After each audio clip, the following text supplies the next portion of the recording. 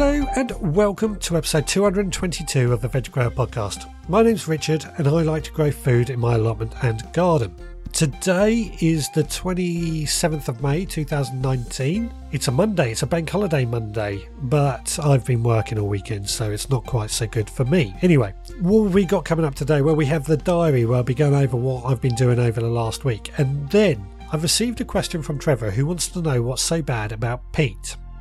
And so I'm going to go into that and my understanding of what's wrong with peat a bit later on. Before all that, I've got to mention a couple of things. Now, over the last couple of weeks, Thompson and Morgan blog have used some of my blogs in a couple of their posts. One being my tomato and coconut curry recipe, and I'm really grateful. Now, I've shared these on social media, but if you want to check them out, I'll add the links to the blog post for this week. Really good articles from Thompson and Morgan as always. Anyway, let's find out what I've been doing over this last week.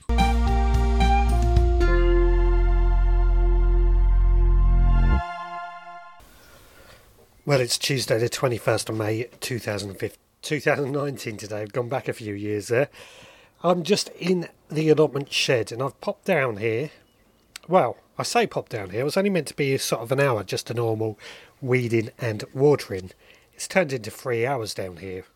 Not complaining because it's a really nice evening, I'm really enjoying it down here. Now mostly I have been weeding and watering, but an interesting thing has happened. When I pulled up, one of my neighbour's kids ran up to say hello. Now they done this the other day when I was mowing.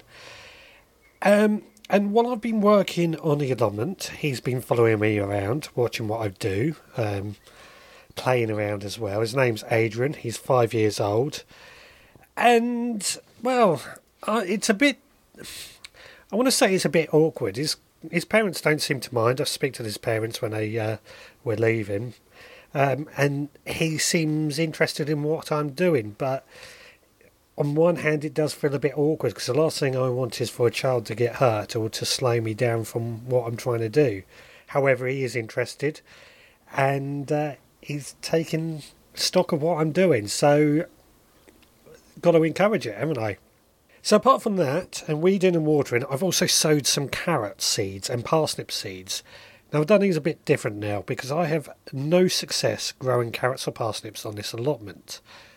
But I spoke to Bill from Bill's Two Plots of Heaven, a YouTube channel, but also another person on my allotment site.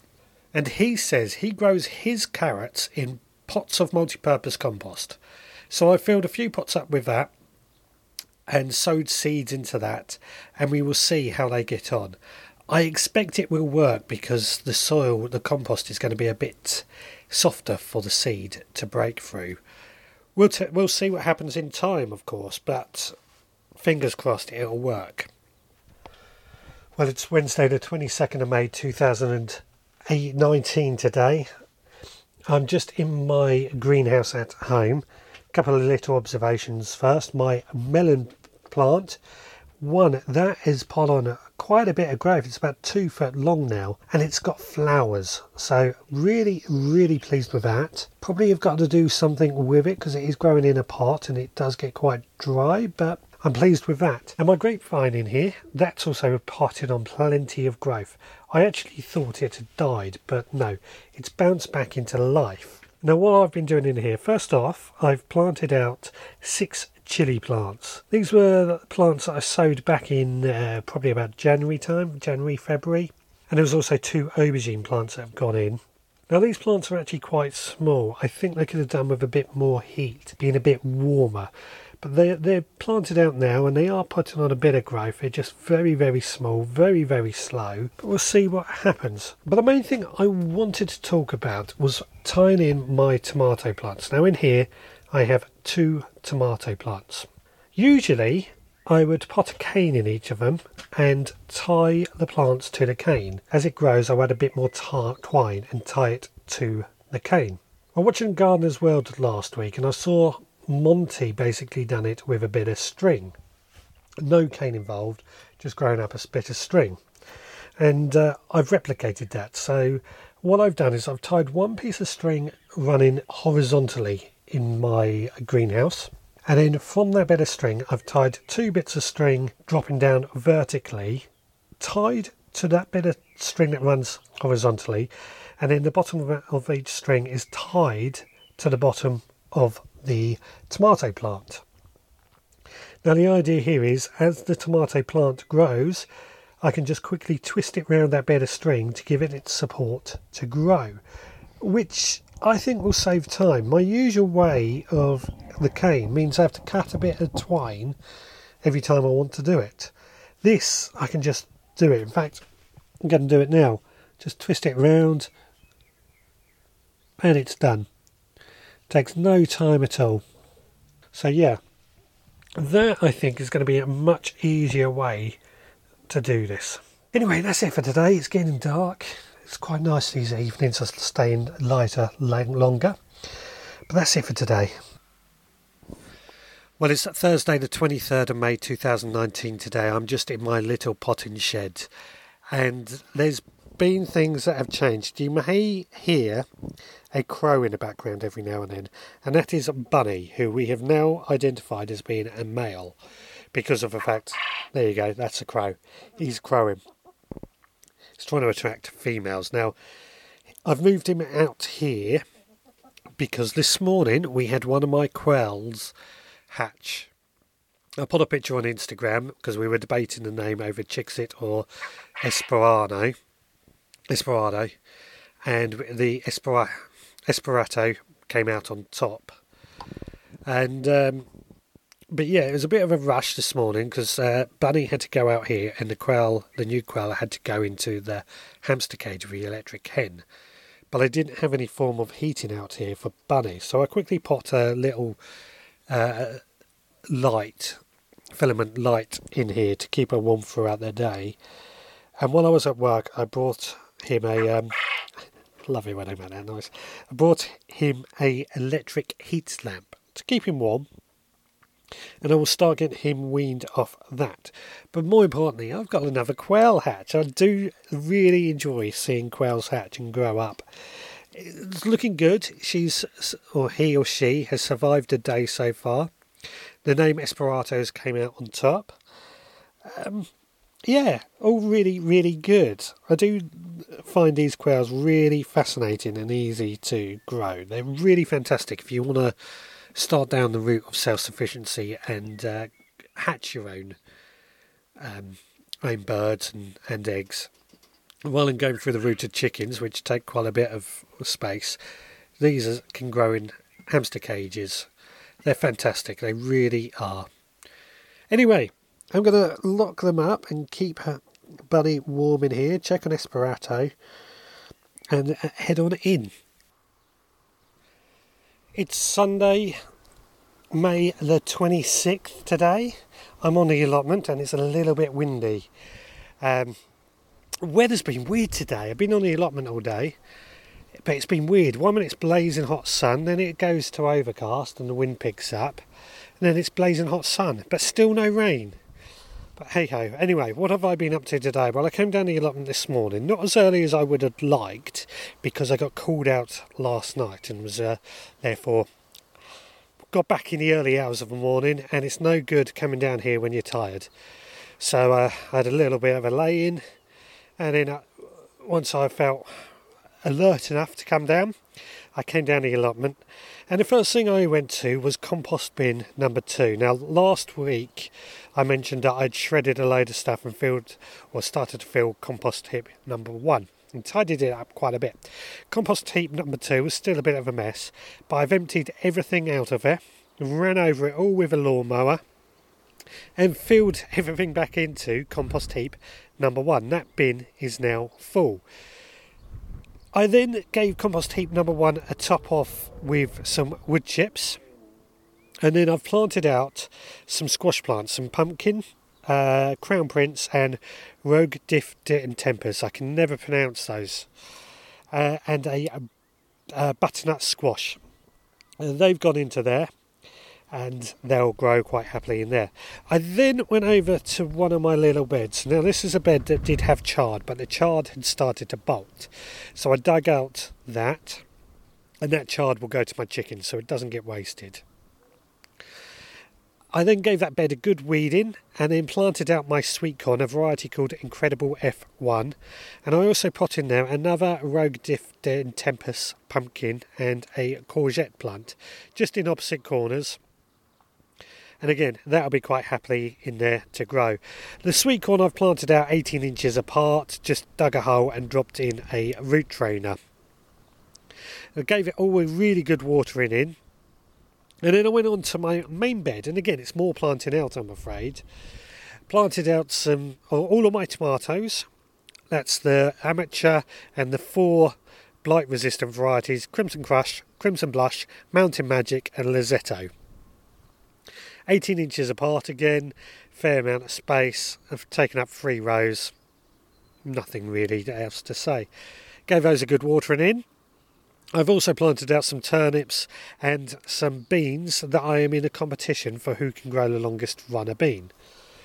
So that's all gone in. I then spent a while weeding and tidying. And that has been it today. It doesn't sound much when I say it like that, but actually there's been a lot of work going on. I've been here for hours. A couple of things I have noticed: I'm picking strawberries and I'm picking broad beans. So things are definitely coming into play and food is becoming more and more available. Well, while I was here, I had a phone call from my wife, who unfortunately has said that Esperanto, the quail chick that was born the other day, has unfortunately died. So just 4 days old and she hasn't made it. I say she because I don't know if it was a he or she, but a little bit tragic. But it is part of life, I'm afraid, part of nature. So I'm going to go home now and see what's occurring with that. I think she died, but I didn't see her eat anything. I saw her drink water, but not eat anything. I try and encourage her to eat, but I can't force her to eat, so I suspect that's what the problem is. Anyway, don't let that put you on a down. It's been a great day otherwise. These things do happen. And as I say, I'm going to go home now and sort everything else out. Well, it's Monday the 27th of May 2019 today. And as I said yesterday, Esperanto had died, so I had to bury her or him. Very tragic. She was only 4 days old, but unfortunately, I think this is the reality of keeping animals.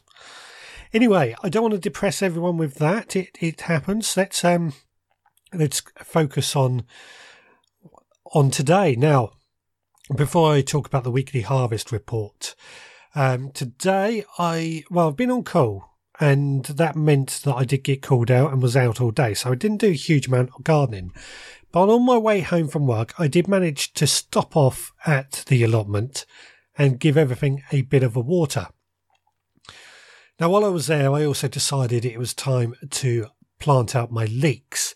I'd taken those down over the weekend, and I love planting leeks because I get to say puddling, which is how we plant leeks. So these leeks were sown back in February in insulated boxes.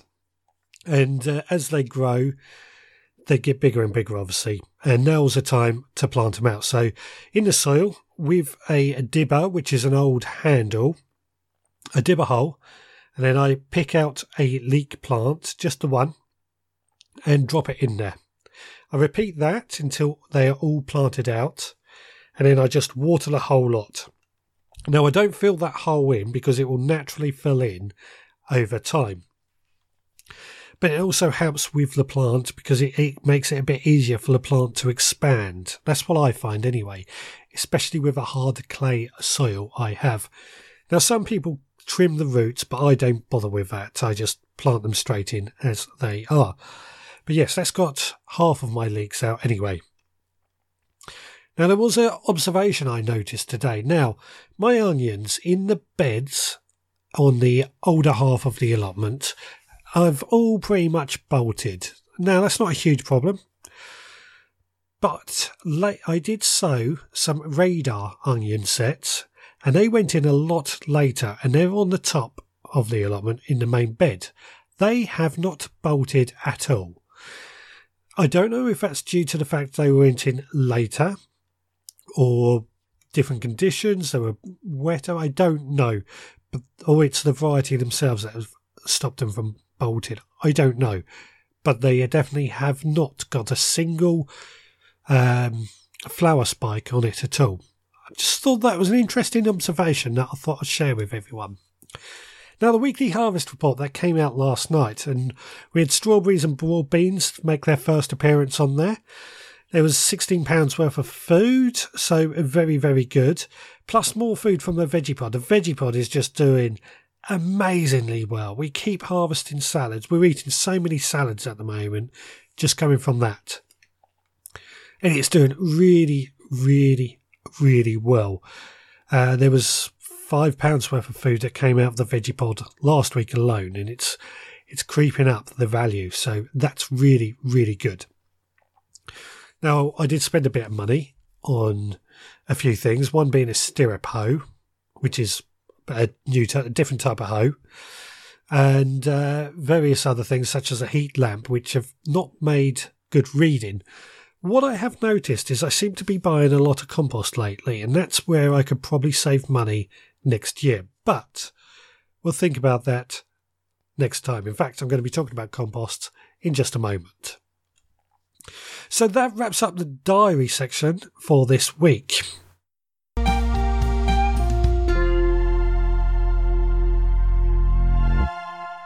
So this week's tip of the week from a plant grow harvest calendar reads, frequent watering and mixing of mulch into the soil will help flowers last longer through the hot summer months.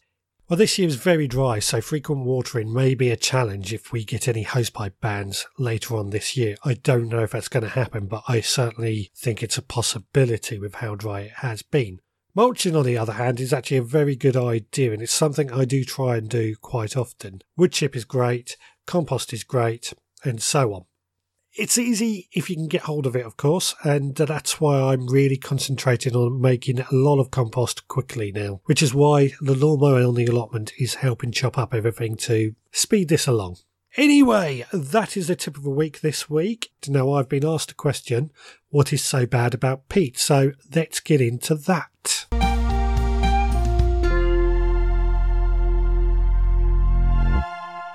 I've received a question from Trevor, and Trevor wants to know what is so bad about peat-based compost. Now, his question reads, what is so bad about peat?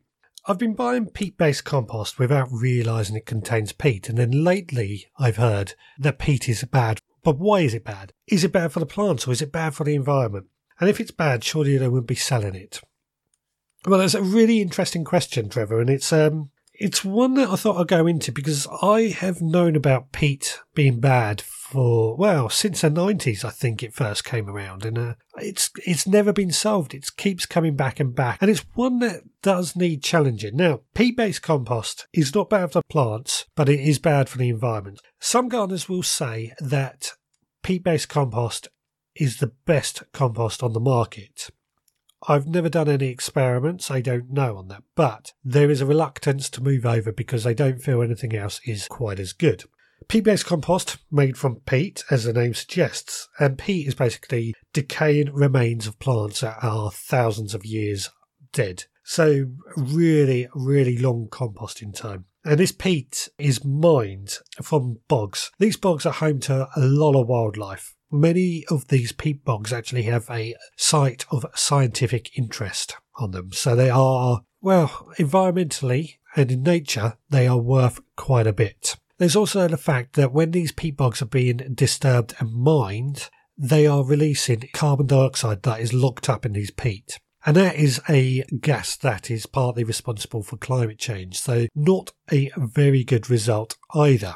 Now, on the good note is that peat bogs will grow back, but they will grow back at a rate of about 1 millimetre a year. We mine at about 22 centimetres a year, so 1 year's worth of peat mining would take 220 years to recover. So we need to put a stop to it as soon as possible if we're going to stop it from happening. Now, I said earlier that it's thought that peat-based compost is still one of the best composts on the market, and I've never done any tests to see how good they are. It's something that perhaps I could do, I don't know.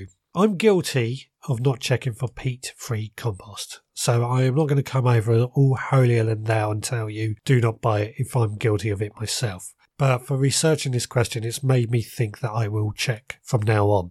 If it doesn't say peat-free compost on the bag, then it probably does contain peat at a rate of about 70 to 100%. Now, many sellers have stopped selling 100% peat-based compost, but they are probably selling it at a rate of about 70%, so that's still too much.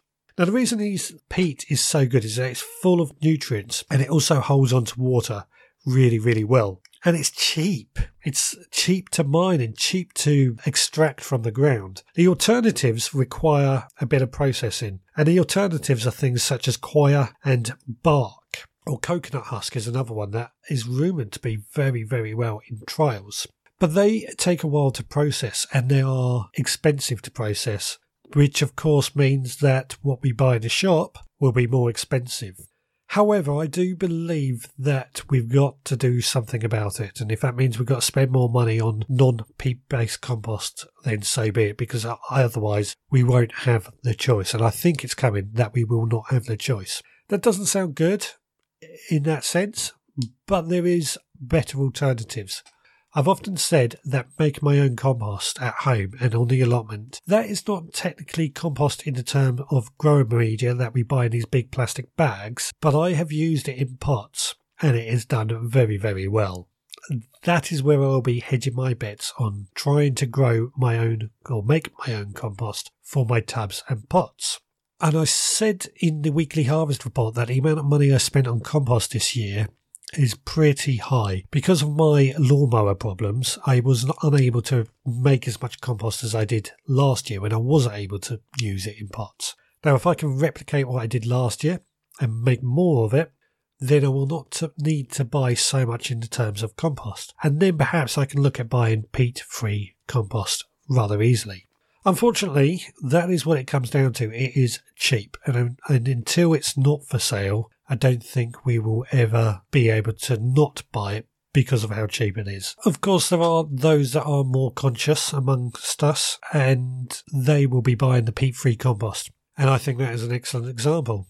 Based on what I've researched now, I'm starting to feel very guilty over not checking, so I will be checking this in the future.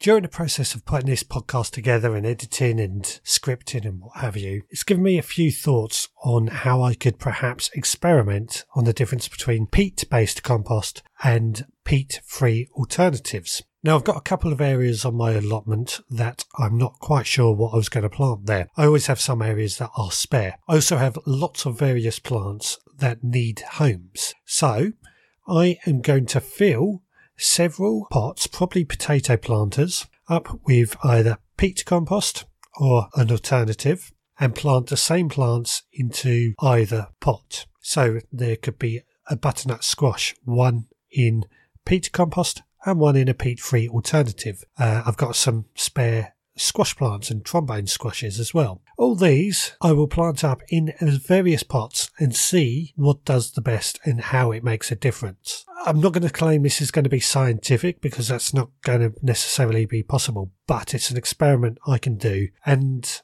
I've got areas that I can do it on, so it seems like a good idea in my eyes. And this will mean that we can report back, or I can report back as we go on throughout this journey and see whether peat-free compost is as good or not as multi-purpose. Well, I hope that's answered your question, Trevor. It's certainly given me food for thought, and it's, as I said, I don't believe in telling people what they should and shouldn't buy and telling shops what they should and shouldn't sell. But I do believe that we should be encouraged to buy peat-free compost. And with this little bit of information and knowledge, we can learn more from it.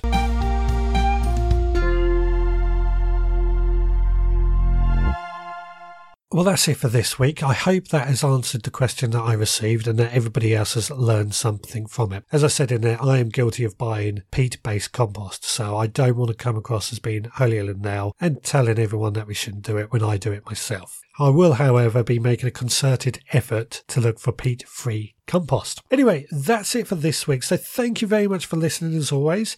Don't forget to check out the veggrowerpodcast.co.uk, my website, and leave a comment, especially if you have anything to say about peat-based composts. You can also contact me through social media, Facebook, Twitter, Instagram. Just search for the Veg Grower Podcast and I'll probably come up. But yes, thank you very much for listening. So please take care and I will see you all again next time.